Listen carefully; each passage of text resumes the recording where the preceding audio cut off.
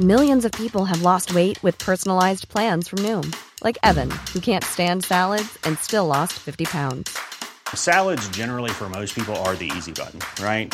For me, that wasn't an option. I never really was a salad guy. That's just not who I am. But Noom worked for me. Get your personalized plan today at Noom.com. Real Noom user compensated to provide their story. In 4 weeks, the typical Noom user can expect to lose 1 to 2 pounds per week. Individual results may vary. Hold up. What was that? Boring. No flavor. That was as bad as those leftovers you ate all week. Keke Palmer here, and it's time to say hello to something fresh and guilt-free. Hello Fresh. Jazz up dinner with pecan-crusted chicken or garlic butter shrimp scampi. Now that's music to my mouth. Hello Fresh. Let's get this dinner party started. Discover all the delicious possibilities at HelloFresh.com. This episode is brought to you by the Center for Addiction and Mental Health, CAMH. It's never an easy call with so many problems in the world to know where to direct the money that you donate when you want to help out in this world. But what I can tell you is that when you donate to CAMH, you're saving lives. We know about the opioid crisis. We know about the mental health crisis. They are doing the work. Help change mental health care forever. Your support will help CAMH build a future where no one is left behind. Donate at camh.ca/Canadaland to help us treat addiction and build hope. Hey, I need you to pay close attention to this message. It is not an ad. This is about Canadaland, and this is about you. You need to know that the news crisis is about to get a lot worse. You've heard about the layoffs. We're about to have news closures, and it's very likely that we're going to be seeing the defunding of the CBC. Where are you going to get your information from? What can you do about this? You can support Canadaland. We need you to. And so for this month and this month only, you can become a Canadaland supporter and get everything our supporters get for just $2 a month. That is an almost 80% discount. The clock is ticking on this. It disappears at the end of the month, and then we will not offer it. We need your support. We need to keep news coverage alive in Canada. Go right now to canadaland.com/join. And thank you. This episode of Canadaland Shortcuts is brought to you by HelloFresh, the meal kit service dedicated to making cooking fun, easy, and convenient. Each week, HelloFresh creates new delicious recipes with step-by-step instructions designed to take around 30 minutes for everyone from novices to seasoned home cooks short on time. For 50% off of your first box, visit hellofresh.ca/Canadaland and use the promo code Canadaland when you subscribe. This episode is also brought to you by Second City. What better way to introduce confidence to young people than by providing them a safe space to be themselves at Second City comedy camps? There's an early registration discount available if you enroll by December 1st for winter Second City comedy camps for your kids. Visit secondcity.com/TC for more info and to register.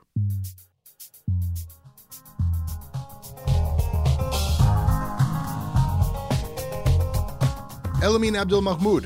Hello. Editor of News Curation for BuzzFeed. That's me. Welcome back. Thanks, man. Elamin, today we are going to talk about this awesome collaborative journalism project where Canada's two biggest newspaper chains got together, joined forces to kill 30 of each other's newspapers and then lie about it. Teamwork makes the dream work. We are going to talk about Viceland. It used to be a TV channel. And we are going to talk about how if Postmedia is going to go down, they are going to damn well go down denying climate change. Got to stand for something. Good to have you with me. Thanks, man. Looking forward to it.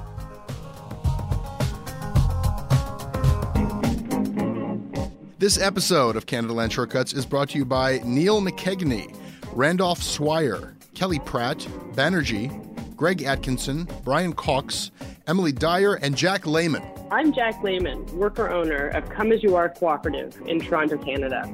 Canadaland manages to shine a light where others just don't.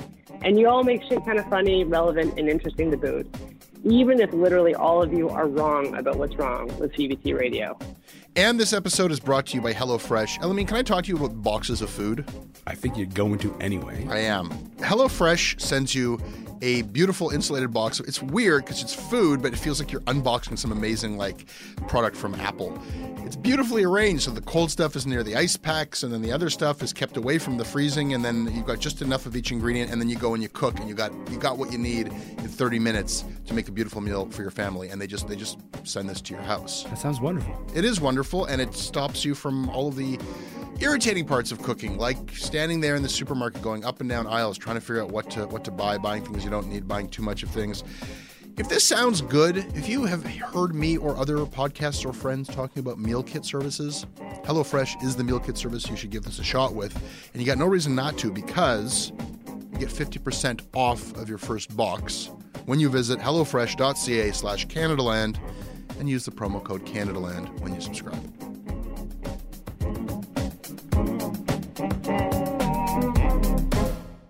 So I think it took a moment for us to realize just how shitty the news was this week for Canadian newspapers. I think part of that is because the way that Toronto Star's newspapers, the Metro newspapers, headline this, Torstar and Postmedia announced 41 newspaper deal. Yep. That sounds like that could be great. That has the star emoji beside it. You know what I mean? It's just like a glittery headline. Yeah, 41 newspaper deal. Wheeling and dealing in the newspaper business. 41 newspapers. I'm excited. That could be good. And then you read it. Not good. And at least at Postmedia, we'll say a lot of things about Postmedia today, but at least they were honest in their headline. Newspaper swap will see titles close their doors. Essentially, Elamine, what they did was they looked at all these markets where Torstar has one community paper and Postmedia has a community paper, and they're both struggling, and they said, hey, let's not fight. You take Sarnia, we'll take Ottawa. Right. And they carved up Ontario. Right. And basically said, we will make more money, or at least we will lose money at a slower rate if we create a series of regional newspaper monopolies. That's right. So, in Barrie, for example, they had, what was it, the Advance and the Examiner, and then they shut down one, and then they're, keeping the other one alive? We'll talk in a minute about whether or not that makes sense. And it might make sense. Yeah. But I want to talk first, we're going to talk about how this was presented in the media. And I think that just the sheer dishonesty with which this was communicated is worth a little bit of attention. Here is Paul Godfrey, the CEO of Postmedia, $1 Million Man, presenting this information on Business News Network. We didn't know what they were going to do, and they didn't know what we were going to do. We basically wanted to consolidate our footprint. So we asked Torstar whether they were interested in doing this, but it was only today that I found out what they were doing, and they found out what we were doing.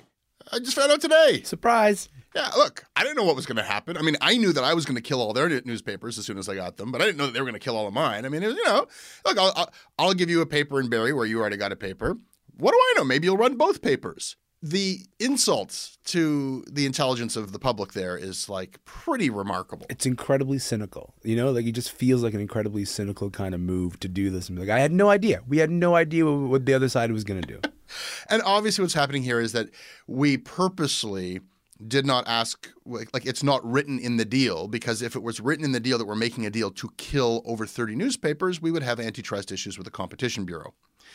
And when they announced this, Postmedia in their news release said, this transaction is not subject to the merger notification provisions of the Competition Act, and no regulatory clearance is required to close this transaction. So that's interesting. And they had this whole case all laid out. This is we value this deal. They could put any imaginary number they want on it because it was a no-cash deal. It's just a trade of newspapers. Under $88 million, we don't need Competition Bureau permission for this. It's not a Competition Bureau thing. So we called up the Competition Bureau. Robert Hiltz, reporting for Canadaland, called up the Competition Bureau, and they said, well, yeah, if they're going to say it's under $88 million, they don't need pre-approval, but we're definitely investigating this. You're not supposed to. That is monopoly tactics. Right. And really, it's not that they're saying that we don't need regulatory clearance or approval. Maybe they don't need pre-clearance. It's not that this isn't an antitrust issue. It's that they know that the Competition Bureau is toothless and has rolled over every time in the past when it comes to media consolidation in Canada, which has just been disastrous. The Competition Bureau has provided no obstacle ultimately, and they're saying we'll get away with it. Have we seen something of this scale, though? There's no newspaper advertisement in Eastern Canada that isn't Postmedia at this point? Like, can the Competition Bureau not look into this? We're going to do a whole Canada Land on this. We're going to talk to somebody who focuses on media consolidation, because there's a long history of this that goes. I mean, Godfrey in that same interview brings up Postmedia acquired Sun, and everyone said, "Well, you're obviously just doing this to kill competition." No. We think that we can keep both papers going. We'll own two papers in one market. It'll be great. And then they just very quickly, the two papers were just branded differently and with the exact same content, and then they started killing newspapers. Exactly what people feared. And that took like 8 or 9 months. Like, it didn't even take a year. Oh my God! And then there's a history that goes back beyond that. John Tory's dad, John A. Tory, was under investigation for antitrust stuff when the Southam and Thompson newspaper chains were up to the same business, and the Competition Bureau rolled over there too ultimately. Why does Golden Tree Assets, this vulture fund, you're not supposed to have a U.S. company owning Canadian newspaper chains, and Godfrey finagled this crazy deal. This is why this is all happening. I mean, this is the thing, is that once we get past the optics of this, which are just terrible, you could say, look, they're doing what they got to do to survive. That might be true of Torstar, but Postmedia is doing what they got to do to make these massive interest payments on their mobster loan that they got. I think that was letting Torstar off the hook a little bit easy, them doing what they got to do. I mean, Kieran Delmont had a good tweet about this, about how this is essentially just handing over 290 jobs to be fired by someone else. Yeah. And that's sort of what it feels like. Well, yeah, 290 people have lost their jobs, 46 at Torstar, 244 at Postmedia, though it's hard to track because it's like, right. I'll fire your guys, you fire my guys. Correct. Postmedia, at least from Godfrey was claiming he had no idea what was going to happen. At least Postmedia's official messaging on this, their spokesperson said, this transaction helps to preserve jobs in areas that simply cannot sustain multiple products any longer. At least they're saying, okay, like these markets can't have multiple newspapers. They're being honest about the fact that this was a deal to stop competition. Maybe these communities can only sustain one newspaper. That might just be a hard fact that we all have to swallow. Right.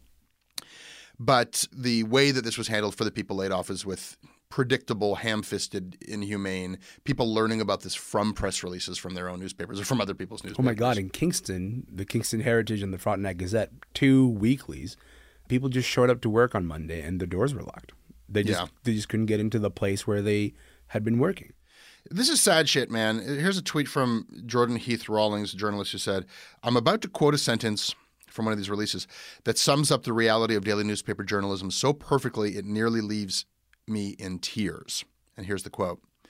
Torstar will also close the free dailies 24 Hours Toronto and 24 Hours Vancouver, a move that will result in the loss of one job. Wow. Yeah, that's heavy.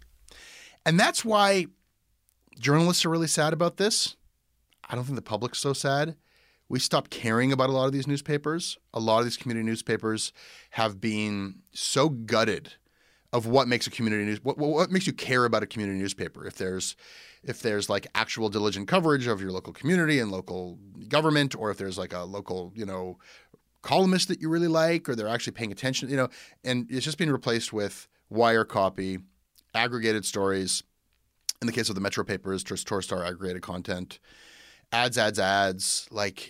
What are people supposed to care when these papers disappear? That's harsh. There are still people there who just lost their jobs who are saying, excuse me, I was in that paper. And they were fighting the good fight against management that was just squeezing the product to the point where its death matters as little as it ever has to the readerships. Say that. That's brutal. I think that's a brutal way of putting it.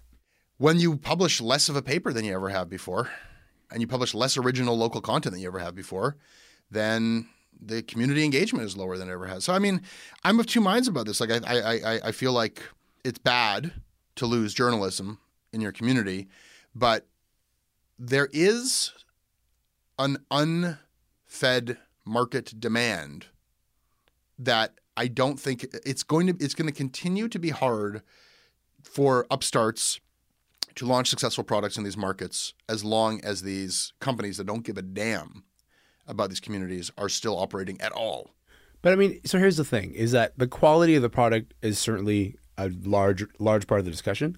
But the other part of the discussion here is, what do these companies do to sort of introduce a new business model in the last decade, say, of adjusting to digital advertising to cater to marketing within those local communities so that those papers can be a part of that conversation? The answer is nothing, right? The answer is absolutely nothing. Why are you smiling? Ellerman, they just didn't have enough time. They didn't have enough time. Listen to what Paul Godfrey later said. I think if we had a 5-year runway where we could develop some digital transformation into the digital world so we could compete with Google and Facebook, then there is some hope.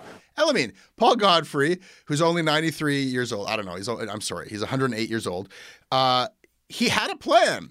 All he needed was 5 more years of runway, which the government was supposed to give him. Instead, they slammed the door. Slammed the door on poor Paul Godfrey's face. Paul Godfrey sometimes, listen, I don't want to be mean about Paul Godfrey, but I'm going to be. But sometimes he just sounds like a cartoon villain who at the end is like foiled again by the digital advertising. And it just sounds so absurd. Like that quote, it's quite laughable. You had so much time and so much runway to offer a digital product that could keep up with the demand for advertising on Facebook, on Google, that newspapers could be a part of, but they just have not developed such a product. That's simply not true. National Post has invested. They had the 4 platform plan. They had a brilliant guy named Chris Tyndall doing this thing called Post Media Labs. They were doing all kinds of innovation, skunkworks, research into digital. And they closed the Post Media Labs. Where's Chris Tyndall? Oh, he's working with you at BuzzFeed. I didn't want to mention that. Right, he's at BuzzFeed. This is the big lie of the Post. Like I'm not kicking a company that's just like struggling to stay alive. The cynical play, Post Media, can't say it enough, is that they stopped trying to really transition and basically entered into a relationship where they are going to slowly wind down the business and sell it off for parts. And Paul Godfrey's job is to lie about that. Yes. His job is to present this as like, look, I'm doing my best here. I'm trying to do it, and then defend his salary, like why he's worth $1 million. And he kind of said it to CTV the same day of interviews about this. They said, so isn't it kind of shitty that you're getting this like $1 million salary while you're laying off all these people? And he said, I'm an experienced executive. There are very few in the newspaper business. But then he said, if they got rid of me, who else are they going to get? Who do you think is going to come to an industry that's having trouble to survive? Right? To come to this shitty, dying business. To manage this tire fire. Yeah. Yeah. Because the point is not that they would need an innovative steward who can actually make the transition. This is a shit job of being the public – like you have to misrepresent this while you sell off real estate, lay off jobs, squeeze whatever revenue you can out of what's still making any money at all. But this is – okay. But here's the thing is that – there's a philosophical nugget at heart here, which is that at the end of the day, we're expecting companies whose allegiances are to the shareholders to be beholden to local news markets. And I think there's an error in that thinking. There's an error in that thinking that they'll ever choose the right thing over the shareholders, mostly because I have a legal duty to the shareholders. And so at the end of the day, it's like, how are we going to make money? The only way to make money is to do this shitty thing. They will always choose the shareholders over civic responsibility. Yeah, I agree with you, yeah. but in a perfect world, the interest of the shareholders in making money and the interest of the newspapers in staying alive and having a viable business would be compatible. In the case of Post Media, the way they have structured their business, it is no longer compatible. In the case of Torstar, this is a company that if they stop paying dividends to their shareholders above a certain level for a certain amount of time, then non-voting shares can become voting shares, and this publicly traded company is no longer going to be controlled by this family. And instead, people are going to say, like, look, maybe this isn't a business that can make the crazy profits that you enjoyed for decade after decade. Is there still a business to be salvaged here?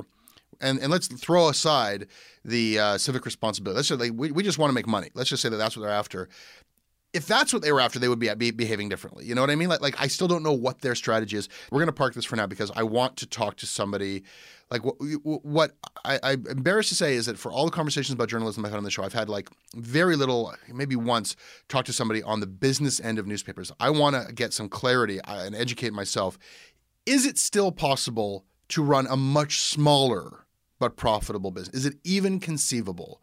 I want to talk to somebody who's seen this from the executive side of things, or at least from an academic research. We're chasing guests now, and I want to have that conversation. So that's what people can expect next. Consider it parked.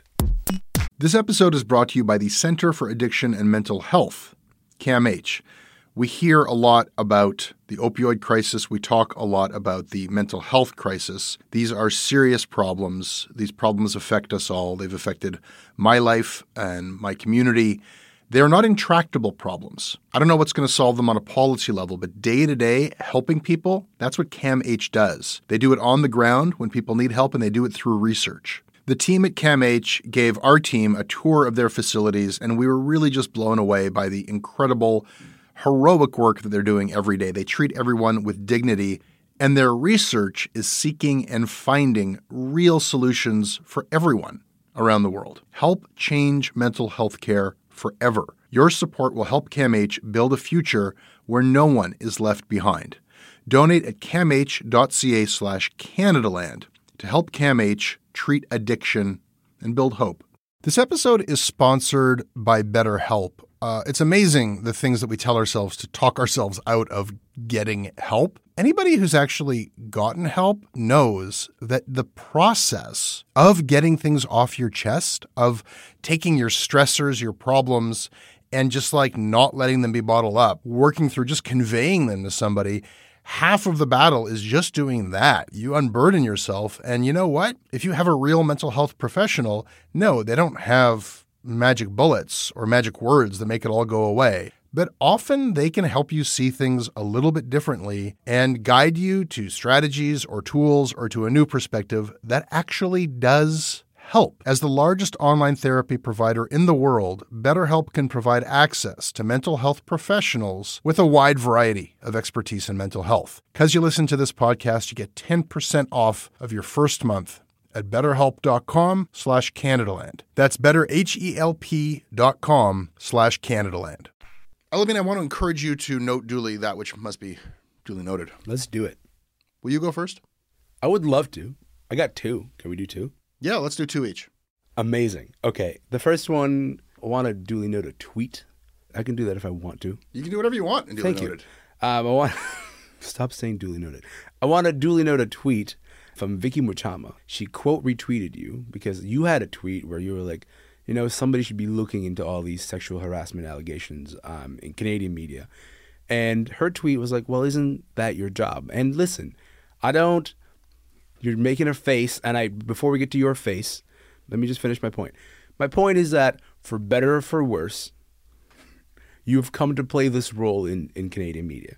And so people are kind of curious when they see that tweet coming from you, be like, Jesse, I thought that was a thing that you were doing. Yeah. And so where are you at? Where are we at with this? Right. My face was just the inflection was wrong. I mean, I don't want to, make presumptions about Vicky's inflection, but I think her tweet was, isn't that supposed to be your job? Like you just, isn't yeah, that? I didn't, absolutely. That is a correct inflection. Yeah.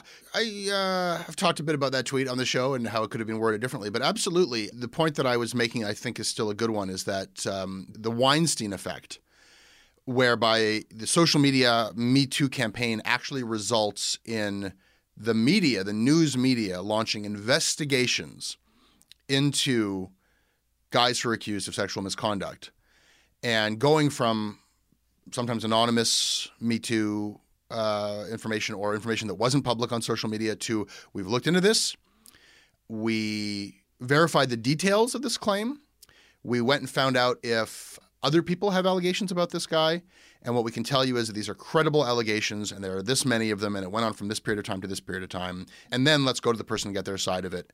And they either say, I'm terribly sorry, I'm going to sex rehab, or I deny it and they're all lying, whatever. And we've seen, I have to tell everybody, we've seen this happen again and again and again, but not in the Canadian news media with the exception of Quebec.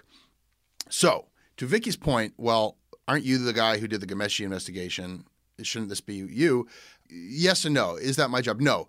The job is emerging in news media. This is actually a beat that like Jodi Kantor has in the New York Times. Right. Like that was my big question after Ghomeshi. Like, it's a watershed moment. Like, okay, so are we going to do this from now on? Are we going to take these claims seriously and report them? And we didn't. There were cases, but like the papers did not get serious. And usually it would come from the accusers, not from newspapers launching proactive investigations. So there's all this mitigating language that was missing from my tweet, but I haven't seen it happen here. But I mean, like in the wake of the Weinstein story, have you done any of that kind of reporting? Yeah. Because yes and no. Yes. Right? Okay. Yeah. We have a list of accusations. We have a list of guys. And So we, what as is your job? As an organization, it is part of Canada Land's job. If it falls in media, then it is part of our job to investigate these claims. Right. And we're doing that. So I think that's absolutely fair and on to hold that mirror up to us and say, what about you guys? And I think I feel like I can still ask that question of the media at large, saying, why aren't you doing what all these American newspapers are doing? All of these organizations that dwarf us in their resources, where are your investigations? And in fact, in certain cases, I know that like us, they are pursuing investigations and they haven't published yet.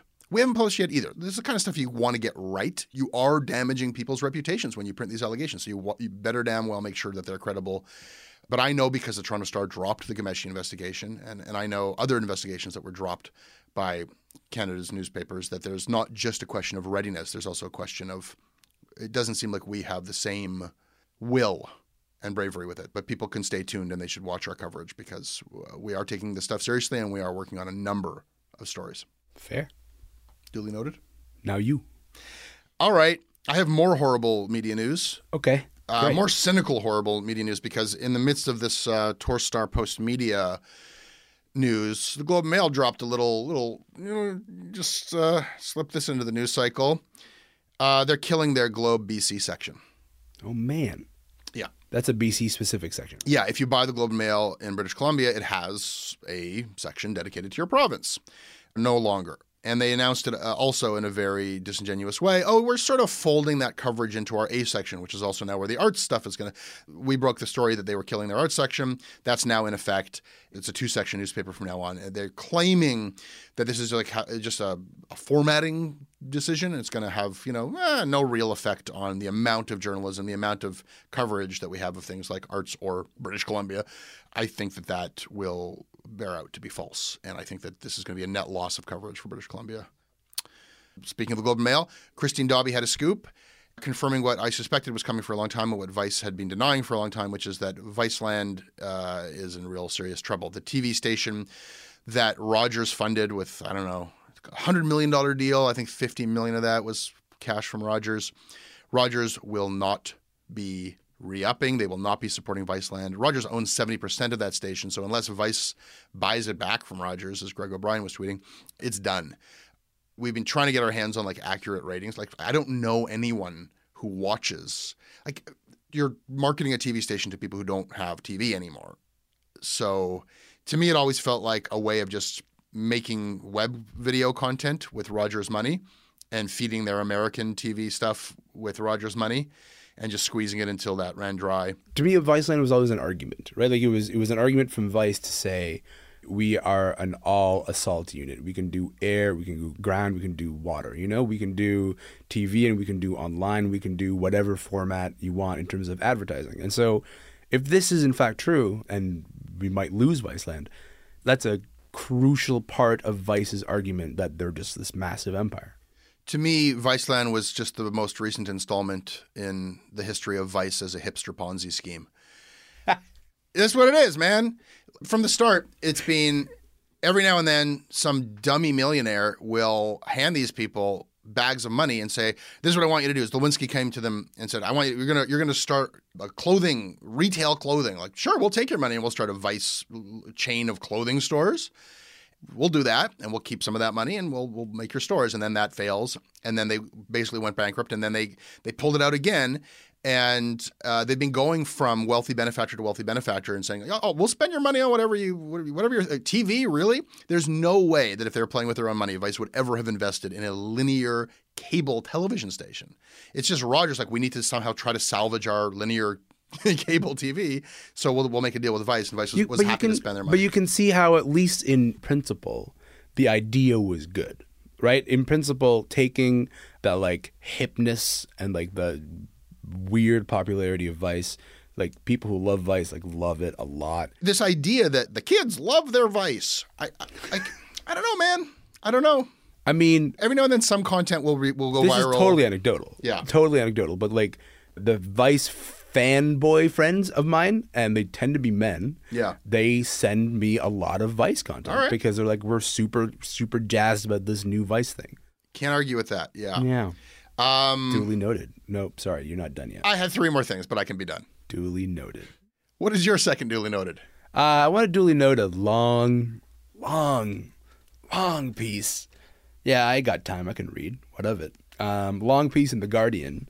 I think it was about a week ago. It's a really good deep dive into neoliberalism at a moment where neoliberalism seems to be like everyone's favorite boogeyman, you know, like countries are going under because neoliberalism. Mm-hmm. Factories shutting down because neoliberalism. Damn right.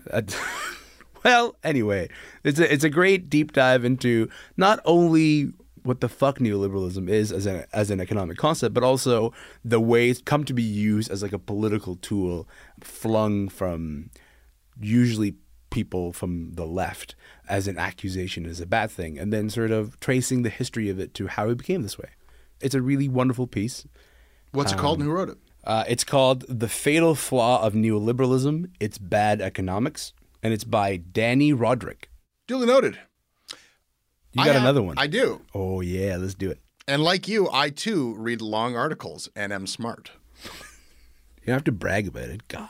I want to just alert people to a piece of journalism that should be getting more attention, which is a story in Maclean's by Ann Kingston about revelations that the health ministry under former health minister Jane Philpott was actually like doing some kind of secret conspiring with the private blood plasma industry to bring in blood plasma clinics for pay in Canada. And she'd made claims that suggested that she didn't even know their business strategies. This is like a long story, and actually Commons covered this. And what this involves is it goes back to the tainted blood scandal, where paying people for blood resulted in people contracting HIV, and it resulted in recommendations that we should not be doing this. We should be running this as part of our public health system. And because of our public health system, Canadian blood plasma is really, really highly valued, right? Because we run a system where we're not trying to pay $25 to people who are in desperate situations. Right. We are known internationally for having very clean blood supply. And so that creates a market opportunity for these private clinics to move in and try to push against these government recommendations. And what Ann Kingston reveals in this Maclean story is that the government has actually been working with these private clinics to kind of subvert the public system and introduce these clinics throughout Canada. It's pretty shocking. That's fascinating. That's really high stakes. It is high stakes stuff, and it's something people should read, and it's in Maclean's. Duly noted. Elamine, and we're going to take a moment to thank a couple of sponsors here. It is the gift-giving season. Yes, it is. Is it not? Yes. You can't deny that. What did you get me? I'm going to give you some advice. I'm actually going to give you something. I'm going to give you a piece of information that is going to be worth $20 to you and to everyone listening if they use the app Giftagram. What a man. Yeah. What a gift. Giftagram is the Canadian company that makes it easy to be thoughtful. You download this app onto your mobile device, and they've curated a bunch of gifts at every price point for anybody like you might want to buy a gift for. Just that, like you're going through things that you're probably going to want to give to somebody, and you're going to have to buy gifts anyhow. So here you are, rather than going through a mall and spending a day, it's just like, I just went through 30 gifts at the under $50 level, and boom, that's the one that's going to suit this person. And then you just enter in their email address, and you're done. They get a notification. Jesse's just bought you this wonderful gift. They enter in the shipping address because you don't know. Maybe they want to get it at work. That sounds super helpful. It's very helpful. The gift arrives in 3 to 5 days. I did this. The gift arrived the next day. And here's the part that is my gift to you, Elamine. You are going to get $20 off your first gift purchase. If you go to the Apple App Store or Google Play, download Giftagram, and use the promo code CanadaLand when you use Giftagram. Going to do that today. Thanks, man. And this episode is brought to you, Elamine, by Second City. What better way to introduce confidence to young people, Elamine, than by providing them a safe space to be themselves? That is what the Second City comedy camps offer over the winter break. This is an issue parents have. The kids are at home. Like, this is a really interesting thing you can do. You can send your kid to comedy camp over the winter break. These are welcoming and inclusive comedy camps. If you've got a shy kid and you want them to come out of their shell, if you've got a performative kid and you want to channel that, then this is the place. Kids in grades 2 through 12 are welcome at comedy camp. It requires zero experience. Great way to make new friends and learn to laugh at themselves. Improv allows people to fail without judgment, without embarrassment. These winter camps run from December 27th to the 29th, and then again from January 2nd to January 5th. And it's a full day thing from 9 to 5 each day that your kids are in there. Elamine, you will get a discount on early registration if you enroll by December 1st. Visit secondcity.com/TC for more info and to register. Elamine, it's important for us to remain informed about climate change, the most pressing issue perhaps of our age. And so I try to read everything I can, which is why I read Joe Oliver. Why? The former finance minister. And Minister of Natural Resources. Minister of Natural Resources. Might know a thing or two about climate change. You know, when he speaks, I listen. And he wrote a piece in the Financial Post. Did you happen to catch that article? I did, with great interest and delight and excitement. What did you think of this piece? Just get right in there. I would say that it was the old man yells at clouds of climate change pieces. Here's how I would describe it. A man desperate to overthrow the orthodoxy. A man who's ready to challenge the common understanding. A man who's out on a mission, really, to introduce really bad thoughts into the public. The headline was, "Ranting about climate change isn't good government policy and isn't convincing anyone." First of all, it is an almost incomprehensibly written piece of writing. It's also definitely a rant. So for a piece that has ranting is a bad thing in the headline, it is most definitely a rant. It is, and it's obviously like it's just like this is coming from a very specific political place, a throwback to Harper era. Policymakers should just be supporting Canadian fossil fuel industry at any cost, and whatever messaging gets you there. But the messaging changes because the messaging used to just be completely like climate change denial. Then it became skepticism. And now it's morphed into this bizarre rhetoric. Like, I don't even know like how to summarize this piece. I'll read the ending here. Against all odds, climate change believers might adopt an approach that better reflects the needs of Canadians in the economic and scientific knowns and unknowns. Unfortunately, we are probably condemned to a dialogue of the deaf until we definitively confront environmental tragedy, or don't. Thanks, Joe. I'm going to try to summarize the points that he makes. Like, I'm not going to quote the whole damn thing, but I tried to shouldn't. It's very long. I tried to condense it. And here's my summary of the points. The public doesn't care because the rhetoric is too extreme. So we need to tone down the rhetoric so that the public will care. But maybe the public shouldn't care because polar bears are basically okay and the warming has stopped and all those crazy weather events, they're not any more frequent than they used to be. That's not really a thing anymore. And the climate change models are all either exaggerated or just plain wrong. That's a direct quote. But okay, maybe, Joe Oliver says, maybe man-made change is happening. I'll concede that. It's happening, but we don't know how badly it's happening. That's where the science is at, says Joe Oliver. And anyhow, maybe it's a good thing. Maybe it's a good thing because plants find greenhouse gases to be delicious. Oh, that's right. He praises the benefits of greenhouse gases. So if you think about it that way, we don't really know how much man-made changes, greenhouse gases have an upside. So maybe the stakes are actually pretty low, except the stakes are so high, he writes. So we need to get this right and do the right thing, by which I mean we shouldn't do anything, writes Joe Oliver, because even if we did things, we here in Canada with our policies couldn't make that much carbon cap and trade. We couldn't make that much of a difference anyhow. So like doing the right thing means not doing much.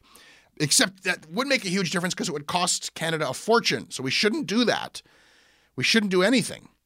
And anyhow, we're doomed to have a terrible debate about this until we solve it for good or don't. That was a really great summary, actually.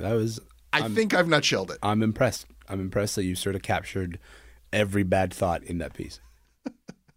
I found it interesting that Joe Oliver is picking up on these caricature ideas of what climate change is. Like at a certain point, of course, he's got to mention that the polar bears are fine. Like that's not what we're talking about, Joe. That's not what anyone is talking about when it comes to climate change at this particular moment. What we're talking about is like, okay, maybe Joe Oliver will luck out and listen to this. And like, I know so little about climate change because there's so much research out there that you could spend the rest of your life reading it. But here's what I do know. I do know that, for example, if there are more rainstorms in a year, Toronto might have 3 or 4 more rainstorm days a year. And like, that's not that bad to you and I because we live in downtown Toronto. But what if you lived in a poor neighborhood that had poor sewer systems and therefore causes flooding and therefore diseases go up in that poor neighborhood? That is something that is happening in Atlanta that was reported in Gizmodo like a month ago. Mm-hmm. We do know that in about 100 years, if the temperatures on Earth go up just 2 degrees, then we'll have more extreme weather events. Those tend to affect poorer countries more often than they do in Canada. So, yeah, for sure, you might not feel it, Joe.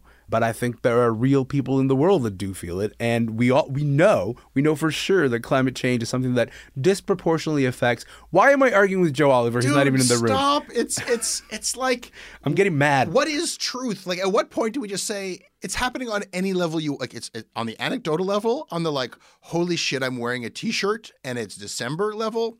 It's happening in the like every month there's some insane weather event in the world, like the frequency of that. Like, and then it's like, oh yeah, but that's just anecdotal. What is this? The science confirms it as well. I think keeping the public in a permanent state of befuddlement and baffled, and he's right in one sense, which is just that like the rhetoric being so high and the action being so low, people just ultimately throw up their hands like, I know about jobs or I care about this, but what do you want me to do? And nobody has any clear direction about it. And I think that this type of irresponsible publishing, this type of irresponsible opinion, it's just tactics. It's just tactics to just throw a lot of bullshit into the mix and just keep this a confusing topic that people walk away from. But you know what? He does raise the point that we should grapple with, which is that the concern about climate change is going down. That's something that he brings up in the piece. And I wonder, to what extent is that like a failure on our part, on the media's part, to effectively communicate the stakes to people, to be like, oh my God, you really should care. Because, yeah, there's a lot of alarmist for good reason. I say alarmist. Alarming. Yeah, I was going to say alarmist borrowing his language, but like really like it's very alarming events that are happening. And so what have we failed to do as an estate, as a pillar of society, the media, in order to communicate effectively that people should be concerned? It's really broken. Truth is broken. Like I am skeptical of his numbers. Like really, the public concern in global warming is going down. There were American numbers that sort of corresponded with it, so I'm not especially surprised. I guess. I mean, it feels like this has moved from something that people on the environmentalist left cared about to something that is like widely and popularly understood to be like, oh yeah, weather is fucked now. Like everybody gets that now, I think. But there's maybe a disconnect between knowing that and feeling like, but how engaged are you with this? How much do you care about this? Or to what extent do Canadians secretly kind of dig it because it's warmer here? I mean, that's a thing that people say. Like that's a thing that people are like, oh my God, it'll be nicer in December. And it's like, no, you fucking idiot. Some countries will drown. Like we'll complete anyway. Thank you, Joe Oliver. Thank you for this piece. Thank you for my rage. Love having rage this morning.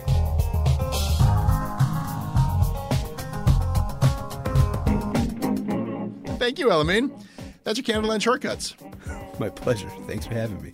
Hope everybody enjoyed it. You can email me about it at jesse@CanadaLandShow.com. I read everything you send me. And we're on Twitter at CanadaLand. Elamine, where can people find you? You can find me on Twitter at Elamine88. That's ELAMIN 88. Follow me. Let's hang out. You can subscribe to our other shows, our politics show Commons. We're searching for a new host, and you can follow that journey. And The Imposter is putting out some fantastic episodes. The most recent one about Aaliyah Bhavani performing her first 5-minute set of comedy in front of an audience. Spoiler alert, she's good. Check those out. And this episode is produced by Kevin Sexton. Syndication of Canadaland to community and campus radio stations across this country is handled by CFUV in Victoria, 101.9 FM. Visit them online at cfuv.ca. Our crowdfunding site is patreon.com/CanadaLand. Our website is CanadaLandShow.com. Maybe like us on Facebook. If you like what we do, please support us.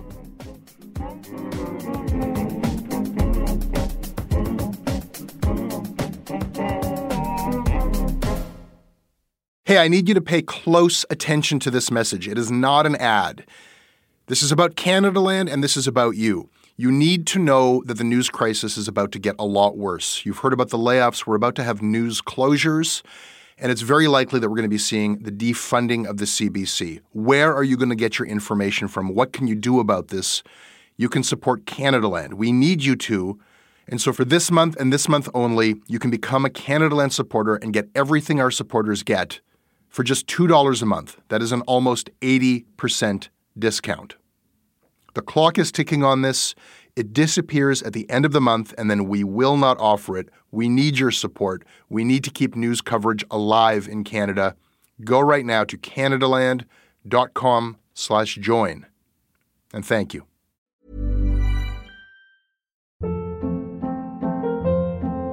Hold up. What was that? Boring. No flavor. That was as bad as those leftovers you ate all week. Keke Palmer here, and it's time to say hello to something fresh and guilt-free. HelloFresh. Jazz up dinner with pecan-crusted chicken or garlic butter shrimp scampi. Now that's music to my mouth. HelloFresh. Let's get this dinner party started. Discover all the delicious possibilities at HelloFresh.com.